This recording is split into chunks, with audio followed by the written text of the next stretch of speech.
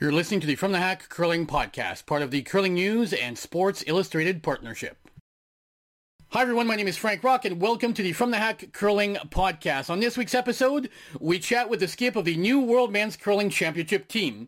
We then recap the 2023 Men's World Championship with someone who called the action live from Ottawa. And then we catch up with an old friend of the podcast who recently added 2 experienced players to her team for next season.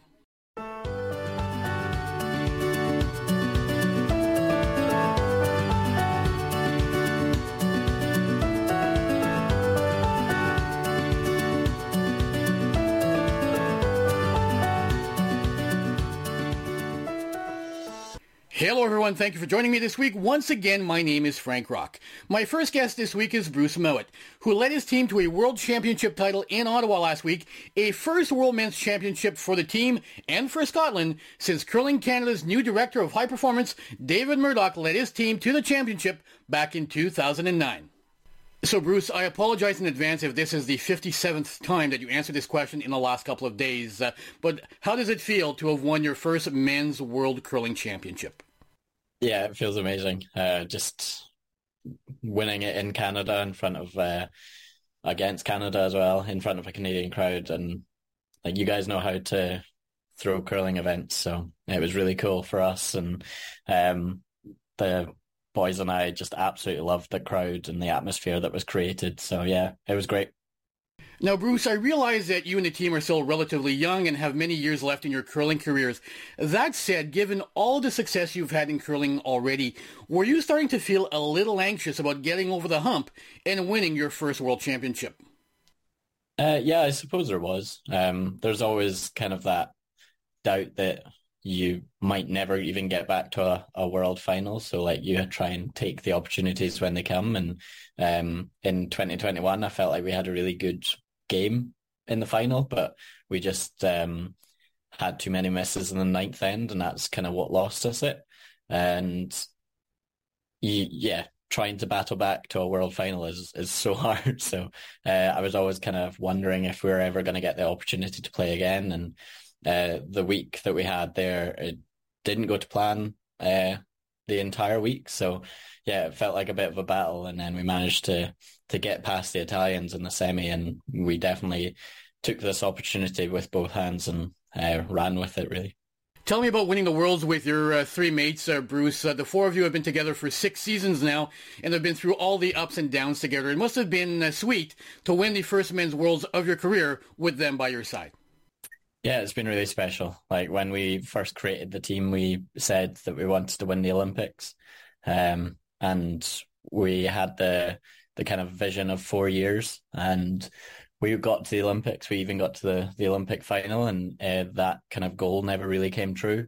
So we reassessed what we want to do, and then we obviously said to each other that we want to go for another cycle. And what's the big thing that you want to do the year after the Olympics? And it's obviously to win the world. So we created that goal quite early on, and just knowing that I had those 3 in front of me to play all the shots and to sweep all mine, it just fills me with confidence every time I'm sitting in the hack or every time I'm holding a brush for them. Like, it's just so much fun to play with them, and they know so much about the game, and they make my life so much easier than it probably needs to be, I guess. But yeah, it's just totally honoured to be on the ice with those guys. There was a fairly large Scottish contingent in Ottawa supporting your team. Bruce, I know your partner was there. Family members were there. We saw Hammy McMillan Sr. in the crowd. It must have been nice to share such a big milestone in your young career with such a large group of supporters from home. Well, yeah, we obviously missed them over the last kind of 3 years or 2 years even. Like we really wanted to get back to an event where they were able to come and support us. And obviously a world championship in Canada is pretty exciting, not only for the players, but for the spectators. So a lot of our family and friends decided to make that trip over. And I don't know the final number, but someone was saying it was above 40 of them travelled out. So it was obviously great to be in the arena and playing in front of a massive crowd, but to have those kind of 40 plus people of Scottish fans to play in front of, that was the best part of the week for me. It was just so much fun to have them back, and they were trying to chant against 5,000, maybe even more Canadian fans. So they had their work set out for them as well. Bruce, you just mentioned the large crowd in Ottawa. We often hear players from other countries talk about how much fun it is to play in Canada in front of thousands of fans. I think in Canada we get spoiled a little bit. The better teams play in front of large crowds at the Skies and the Brier each season, and also our Olympic trials where there are tens of thousands of people. Well, not tens of thousands, but 8 to 10 to 12 to 15,000 people in the crowd. And when I speak to players from other countries who typically play their national championship, sometimes in front of 100 or 200 people, they are amazed and energized by playing in front of the large crowds in Canada. Can you put into your own words what it was like in your first real experience playing in a world championship in front of a large crowd in Canada? Well, yeah, it's so hard to describe what that feeling was like, because we hadn't experienced anything like that before. And like the slams that we've played in have crowds, but they're never close to that size. And we always watch the Brier and the Scottish, and we see the crowds and the atmosphere that are created. So that's the only experience that I could say I have, I guess, is just seeing it, not being a part of it. But throughout the week, it was just so much fun. It was literally the game against Canada in the round robin. That was, it was great to hear all the Canadians chant Canada, and then Scotland would chant Scotland. And yeah, it was just incredible, the noise levels that were coming. And yeah, it was just so much fun. Definitely an experience that I'm going to remember for the rest of my life. And obviously because of the world title, but just literally the atmosphere. I don't think I'll ever really experience anything quite like that again.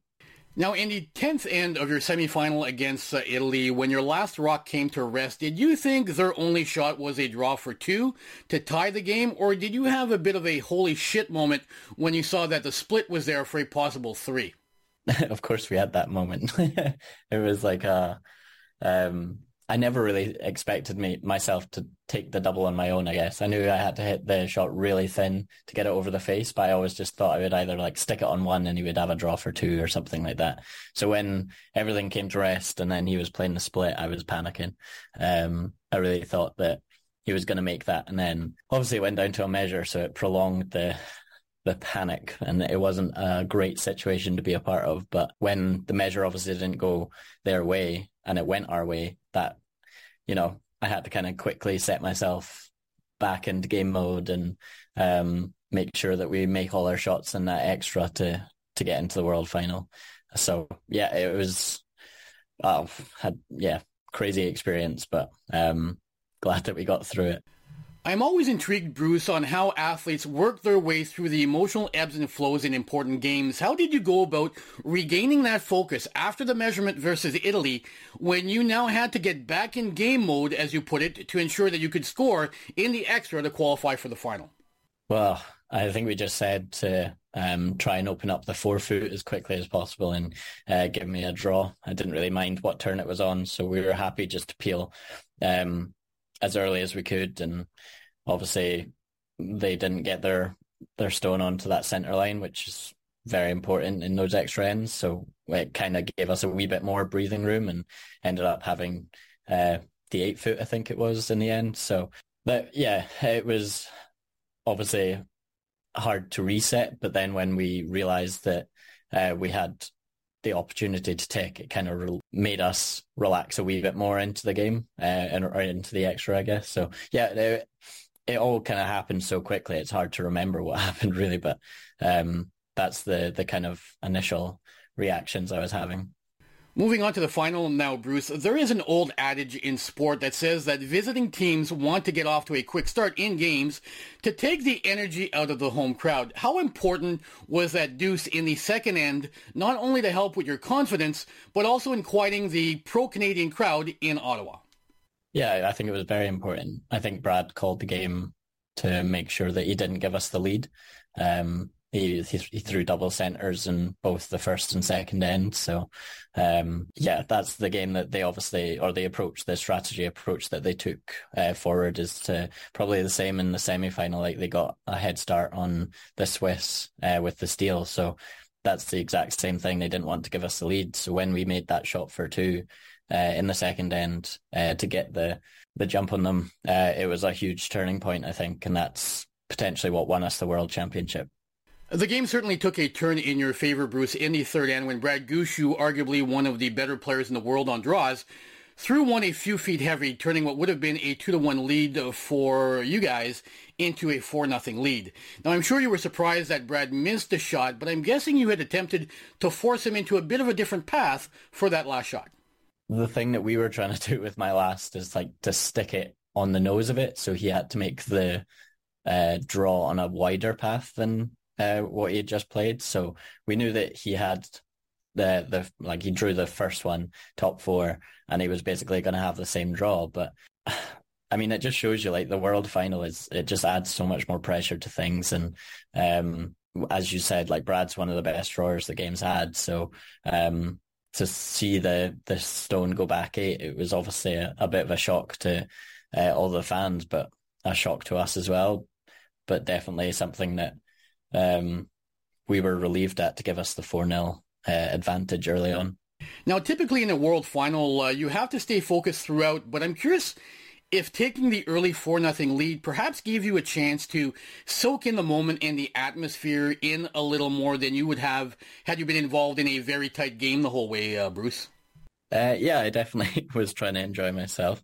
It's pretty important to stay focused in those games especially, but there was so much happening around us. Like the MC was doing things with fans in the stands during the breaks, and I think it was maybe after the second end, I was just watching the television, watching like the big screen, and seeing what they were doing with the fans in the stands, and the boys had to call me to get me to hold the brush for Hammy because I was like too engrossed in what was going on in the stands. So, Bruce, I think it's fair to say that every young curler dreams of ending a World Championship final by making a tough double takeout or a draw to the forefoot for the win. There was a little bit less drama in your case in Ottawa. That said, what first went through your mind when you realized you had won your first World Men's Champ? What did happen? So it was obviously like when Brad's last one in the 8th end came to rest, I knew that we had the shot to win the Worlds, I guess. I guess that is my shot to win the Worlds. So when we made that and then they started shaking hands, like I just couldn't really believe it. All four of us went a bit crazy on the ice, and it's always nice to have those moments, but it was extra special just in front of our friends and family. We wanted them to run onto the ice as well to celebrate with us, and eventually we managed to after all the ceremonies and stuff. And yeah, it was just such a great moment for us and for our families to be able to share that moment. And it's definitely gonna, like, we got a lot of photos as you can imagine, but it's definitely just gonna live in my memory for forever. You and the boys did not get much time to celebrate your big World Championship title victory in Ottawa. Bruce, you and I are speaking on Tuesday afternoon, less than 48 hours after that big win in Ottawa, and you've already played your first game at the Players' Championship, an event where you are the two-time reigning champions. As we speak, you've lost your first game of the event to Joel Retornaz. How tough was it to get back on the ice and compete at a major event like the Players less than 48 hours after winning the biggest title of your lives? Yeah, it was quite a quick turnaround anyway, and we just travelled to Toronto yesterday from Ottawa. I know it's not that far, but we're all very tired, and I'm sure the Italians are as well. But we just weren't as sharp as we were hoping to be, and I guess that's to be expected after winning a world championship. So we'll try and sharpen up for the end of the week, and hopefully we can scrape into the playoffs and see if we can create some more magic. And finally, Bruce, before we started recording, I promised you that I would ask you at least one question that you have not been asked in all the interviews you've done since winning the World Championship a couple of days ago. So here goes. What Scottish golf course would you suggest people play when visiting your country and you can't answer St. Andrews? Let's go with Carnoustie because I went to the Open to watch in, I don't even know what year it was. It was when I was quite young. So Carnoustie is a good one. I really like Carnoustie, but if you want a less kind of expensive one, then Boat of Garten is where I play with my dad. It's in the Highlands and it's very scenic. It's pretty narrow, so you have to be either using your irons off the tee or be really confident with your driver. So one of those ones. My second guest this week is 1998 silver medalist Mike Harris, who was in Ottawa last week calling some of the action for the World Curling Federation. Mike joined me to share his thoughts on what was a terrific week of curling in Ottawa. Mike, you were in Ottawa calling some of the action from the men's worlds for the World Curling Federation, and I wanted to start by asking you for your thoughts on Team Mouat getting over that hump and winning their first World Championship after knocking at the door for a few seasons.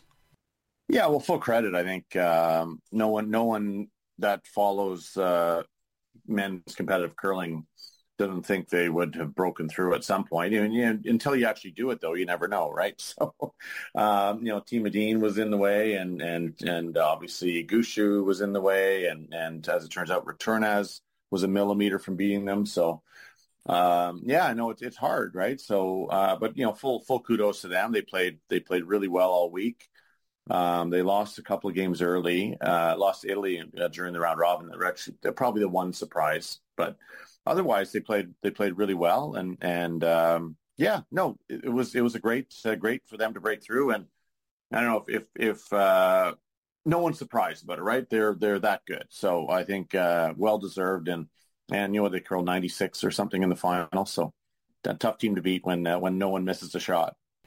As for Canada's Team Gushue, Mike, it was an up-and-down week for them, but they certainly stepped up late in the week, defeating Team Medine twice and then defeating the Swiss in the semifinal before running into a Scottish team that simply didn't miss very many shots in the final. All in all, how would you rate the week for Team Gushue? Yeah, great week, I thought. I mean, they like I said, there were 6 teams there that really were much better than the rest, and whether it's Returnaz or whether it's Norway, even they lost that one game to Norway. That was a bit of a surprise. But for the most part, if you don't have your best game against those 5 or 6 teams, all those teams are the players this week, you're not going to win. And I thought they did a great job. They said winning that last round robin game gave them the hammer against the Dean in the playoff game, and to do that, beat them twice in a row. Brad still probably thinks he owes them 1 or 2, which wouldn't be too far off. And then they knocked off the Swiss team who were playing so good. I think it was a great week, right? And they seemed to be peaking at the right time. They played probably their best 2 games on Saturday in beating Adine and Schwaller. So there was no reason to think that the final was going to be any different from a performance standpoint. Big challenge was not having the hammer against Mouat, and really came down to one shot, right? Brad missed that draw, and it just changed the whole dynamic of what's going on in the game. 2-1 or 4-0, right? That changed everything. So I think it was a great week. It just shows that it's really, really hard to win, right? That's the top 6 teams in this particular week anyway. We're all playing extremely well.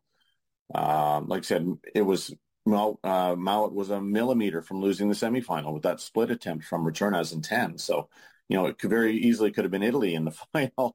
So there was really literally a millimeter separating the top teams at any given time. So I think, the expectations of Canadian curling fans are starting to, people are starting to realize how hard it is, right? I think that's a good thing.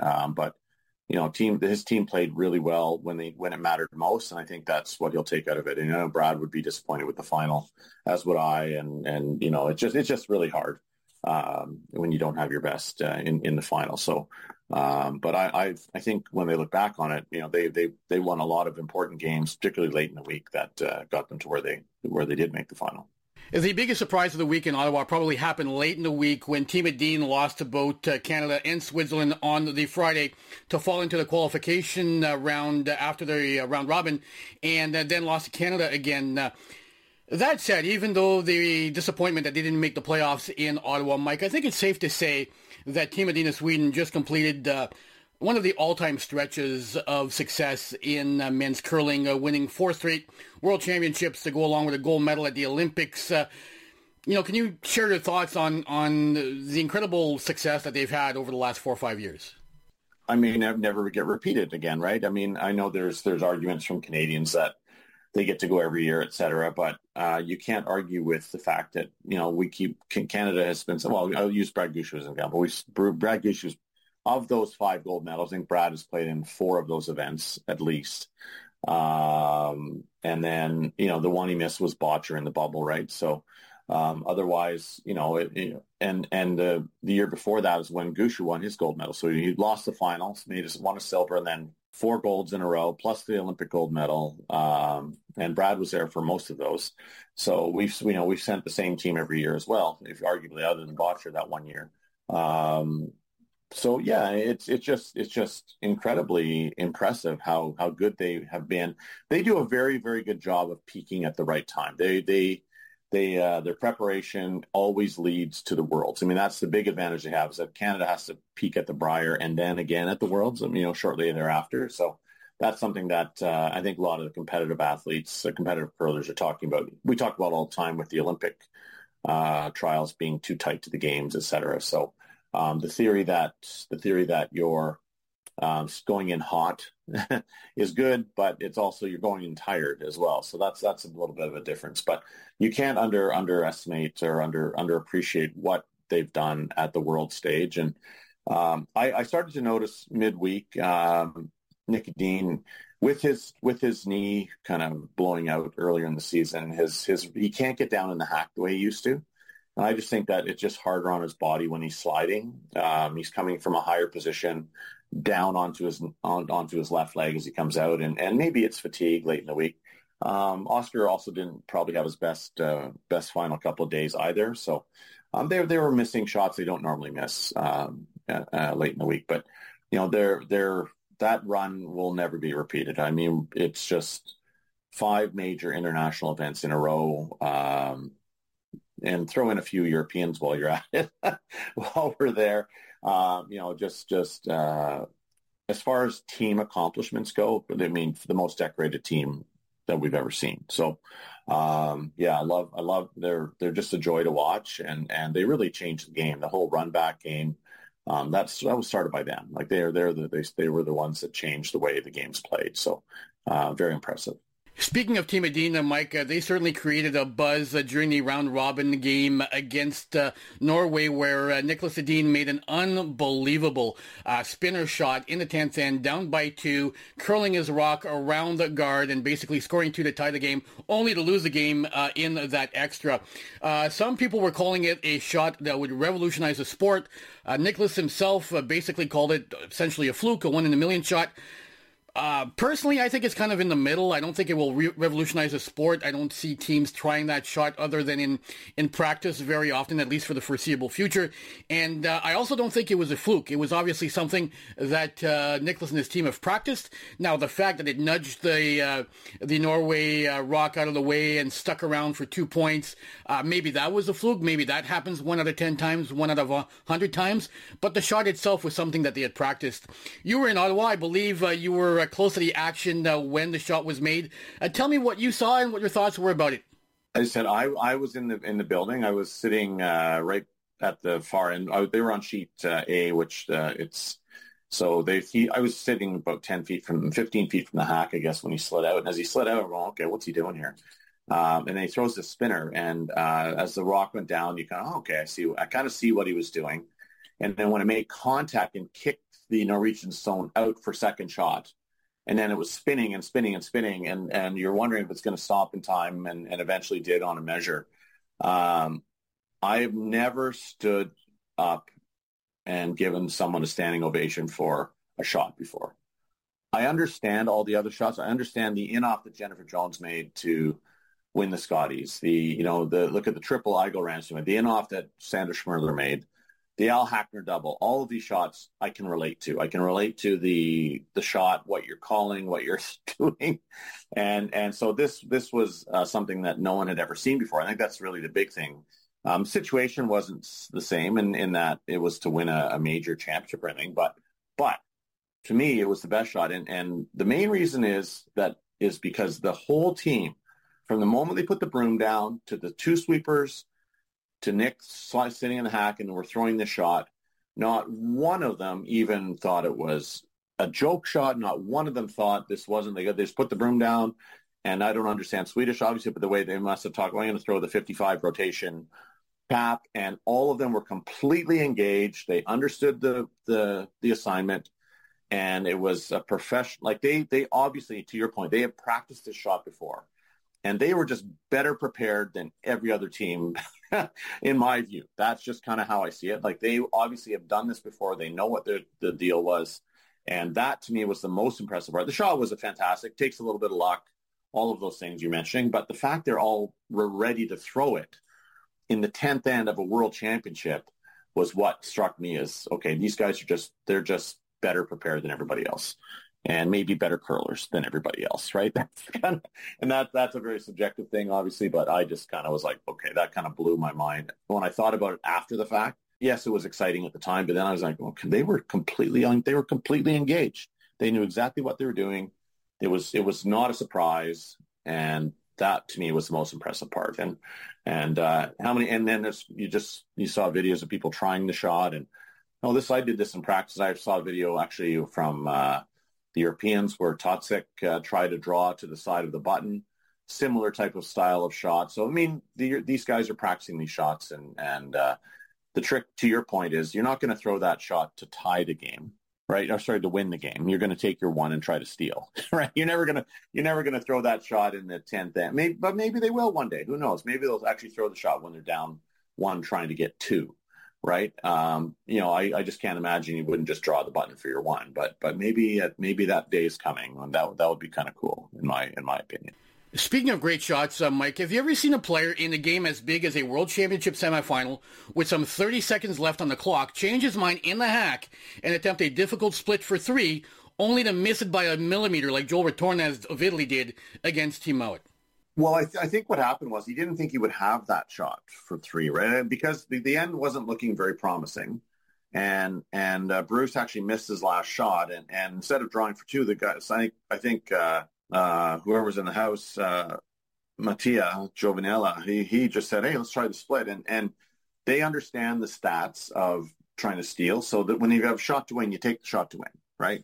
But yeah, they just did it.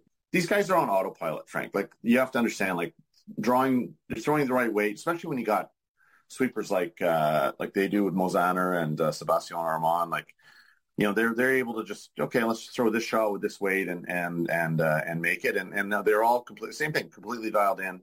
And the shot totally made sense once they put the broom. Oh yeah, the shot for three. And then I'm sure Bruce had his heart in his throat. Like I can't imagine watching that rock come down, going, oh my God, like realizing that maybe he got a little careless on his last, not thinking there would be anything for three.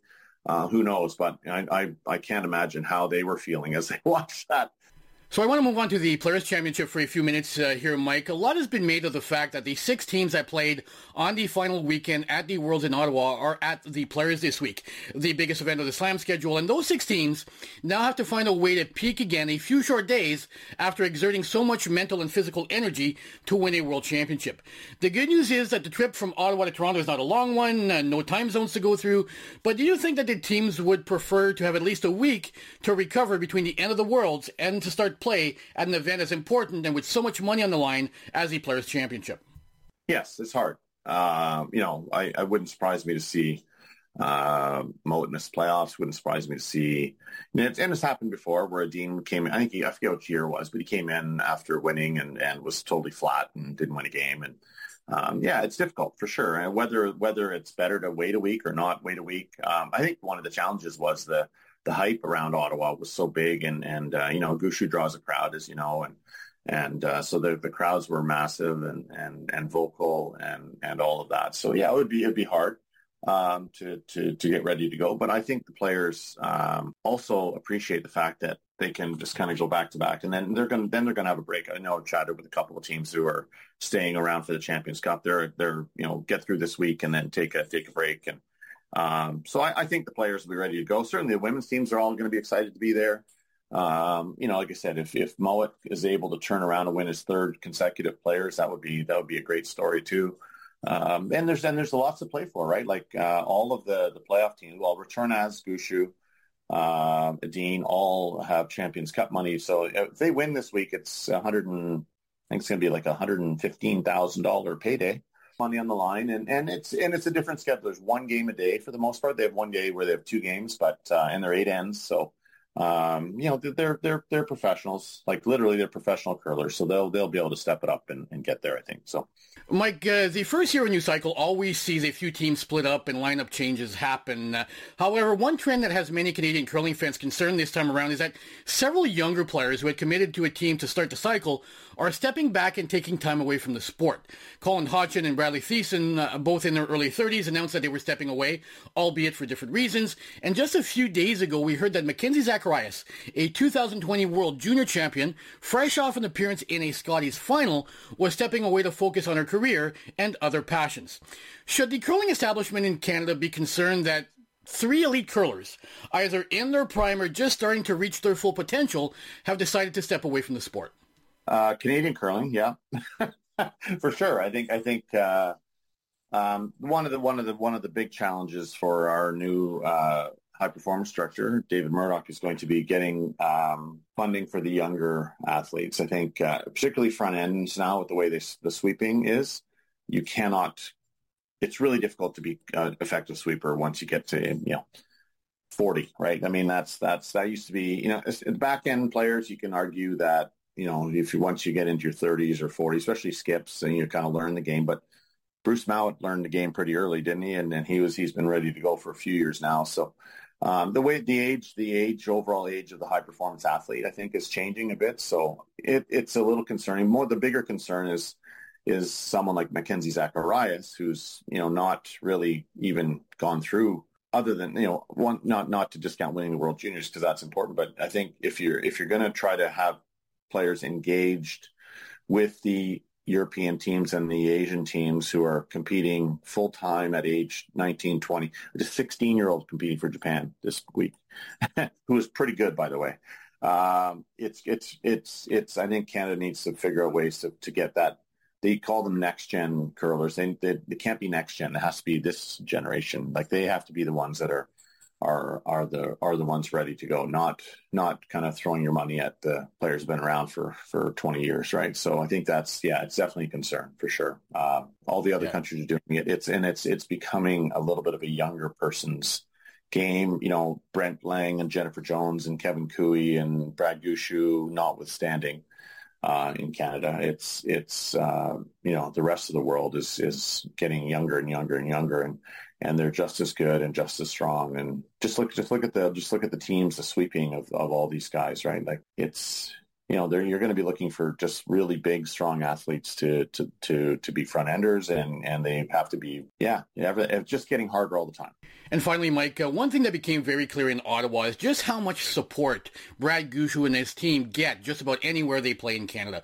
Sure, any team wearing the Maple Leaf in Ottawa would have been cheered loudly, but there's something different about the level of support that Team Gushu gets from a Canadian audience. Have you ever been able to put your finger on it, Mike, on why Brad and his team seem to be so beloved wherever they go in Canada, whereas other teams do have their fan bases, but not at the level anywhere near close to Brad Gushu and his team? I don't know. I think it's part of it is the appeal, the Newfoundlanders of the world. They're just generally down to earth, nice folks, right? And Brad's story when he won with Russ way back in 2006, he was a young kid coming up. Like people feel like he's kind of grown up with them. He's been at the Brier every year for 20 years or whatever the number is. So I think people really feel like they have a relationship, watching him grow and get better all the time. And now that he's kind of the best team in the country and certainly the most successful team of late, everyone's kind of just pleased to see him continue to play well, right? So I think a lot of it is that though that people have been following him since he won his World Junior Championship, right? So and then he immediately burst onto the scene at the Brier and all of that. So he's been around a long time and they said had that big breakthrough in 2006, and ever since then it's just been like, okay, what can you do next? What can you do next? And, and he kind of found his legs at the Brier and that, St. John's there a few years ago. And once he's done that, he's been the best, certainly the most successful team in Canada for the last 7 years. And I just think people have known him, like feel like they've known him since he was a kid, right? And I think that's pretty cool. My final guest this week is an old friend of the podcast and the only person, aside from me, to ever host an episode. Laurie St. George joined me to discuss her recent lineup change, adding 2 experienced players to her team. Laurie, you recently announced the addition of 2 new players to your lineup. At what point did you decide the changes were needed to the team if you were to take that next step in your evolution? I think we kind of knew, we knew we needed more experience on the team and, have someone who can bring, that knowledge to the team. I think it was during the Scotties and after that we really realized that we needed a wake-up call kind of thing, that to improve, we need to ask veterans or people that they've experienced playing big games and for the strategy and whatnot and the line calls and plan Bs and whatever. So I think it was really during the Scotties that we realized that because at the Scotties, we were really close to make it to the playoff, but not close enough for us. And I think we really believe that we have a chance to perform at high level and try to make it to the slam and whatnot. But yeah, I think it was really just obvious for us that we needed to reach players who has that experience to bring into the team. And we're just really excited to learn next season with those 2 players. Speaking of those 2 new players, Laurie, let's start with Marie-France Laroche, who will be a familiar name to Canadian curling fans, having been to 10 Scotties, I believe, reaching the final once. I'm guessing that Marie-France was one of the players you looked up to growing up as a curler in Quebec. How cool is it that you're now going to be able to call Marie-France one of your teammates? It feels very special, but surreal kind of thing.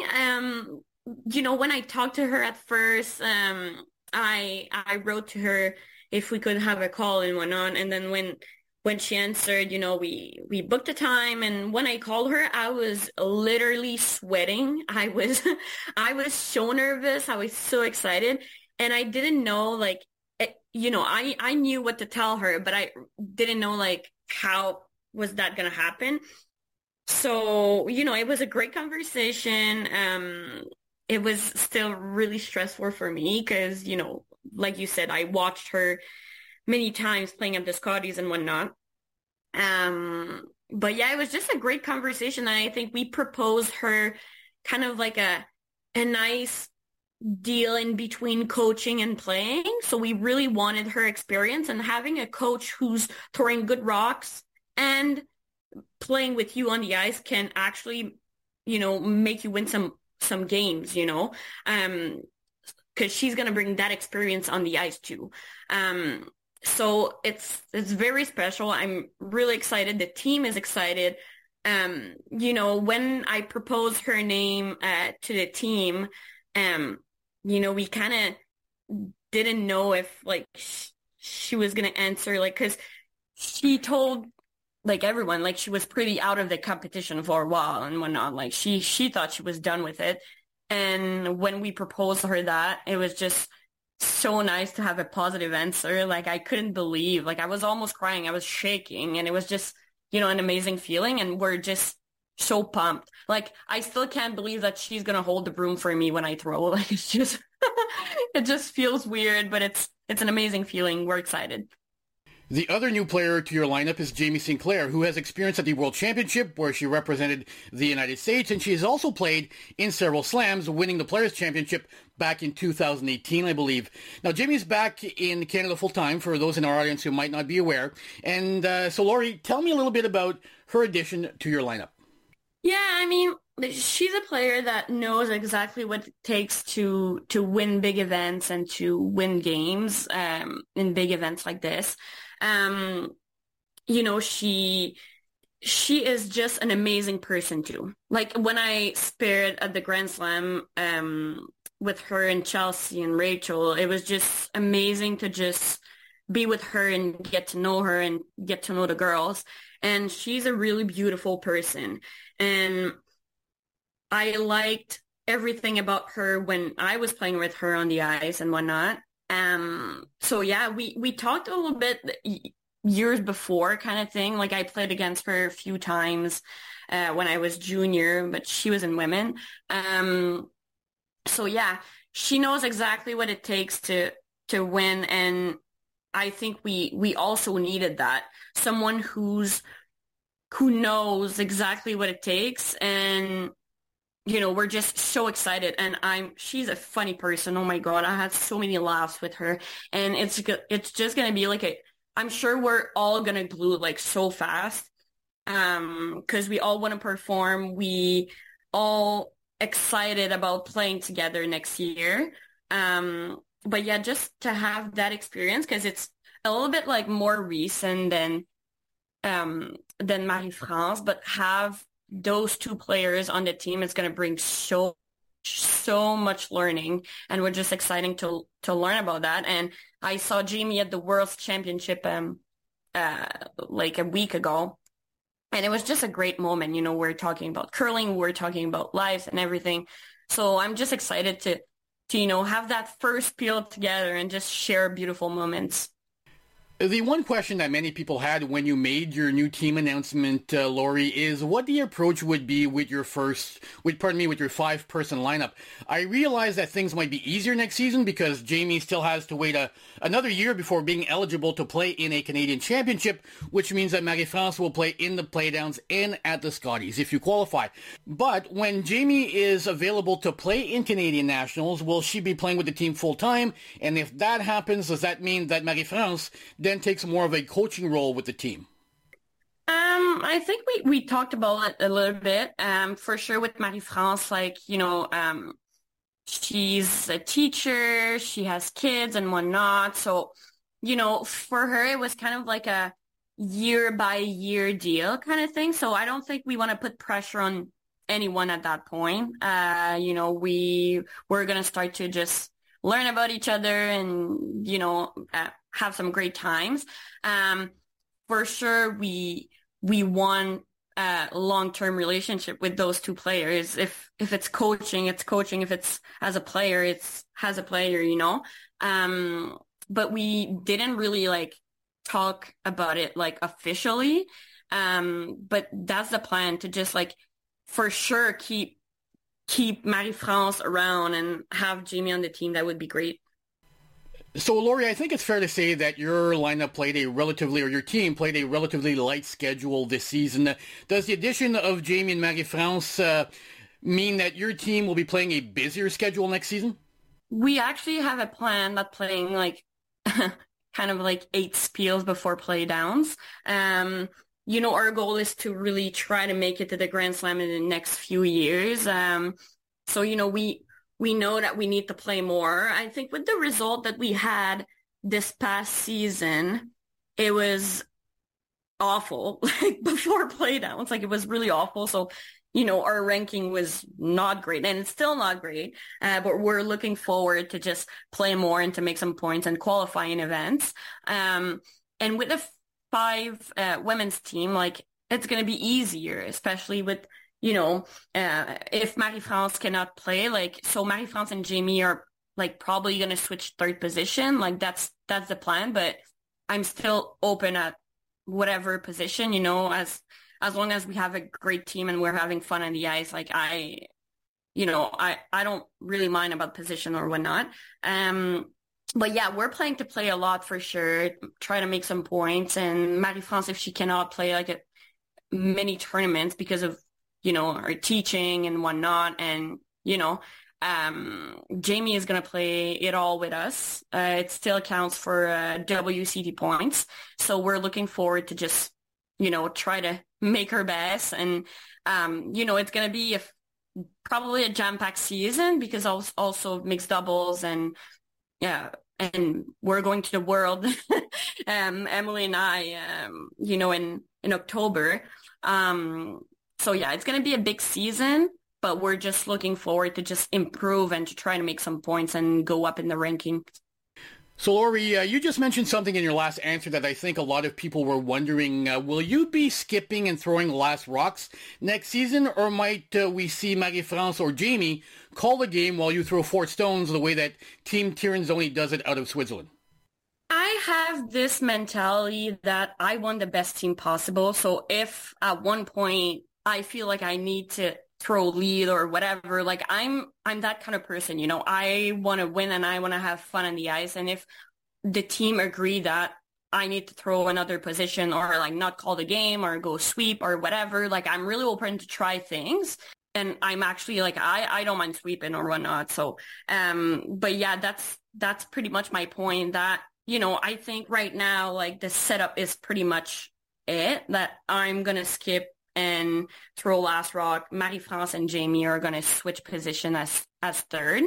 Emily second and Kelly lead. But you know, if at one point, like we feel that Marie-France or Jamie calls the game better and whatnot, or, you know, have Jamie throwing last rock, like I don't think it's what they want, but you know, I'm always open to have that conversation with them. And finally, Laurie, I know that you're a bit of a curling nerd and think about the sport 12 months a year, basically. So is it fair to say that you're already pumped for the start of next season and to begin this journey with your new teammates? We're pumped, and I can't believe that the season is over. I know everyone is probably tired of curling and whatever, but when we came back from Mixed Doubles National, I was like, the first few days, I was like, I can't believe I'm not going to practice. Like, it just seems crazy to me that I'm not going to be on the ice as often because I love it. I just enjoy it. I enjoy throw some rocks, you know. So it's kind of weird to, like, I had so much time to myself. Like, I didn't know what to do with it. But yeah, we're just so excited. And seriously, the biggest point is I'm so excited to learn. Like, I'm going to just soak it all in and try to make my best and to really keep those tips and information that they gave me. And I'm going to try to really do my best. And even for the other girls, like have that much experience on a team for a year, it's just incredible. And we're really excited to just have that first tournament together. But for sure, we're going to have little activities, team bonding this summer. So I'm looking forward for that too. And that does it for this week's episode. A huge thank you to Bruce, Mike, and Laurie for joining me this week. Also, don't forget to check out our partners and friends in the Curling Podcast Network. The Two Girls in the Game podcast, the Rock Logic podcast, and the Curling Legends podcast.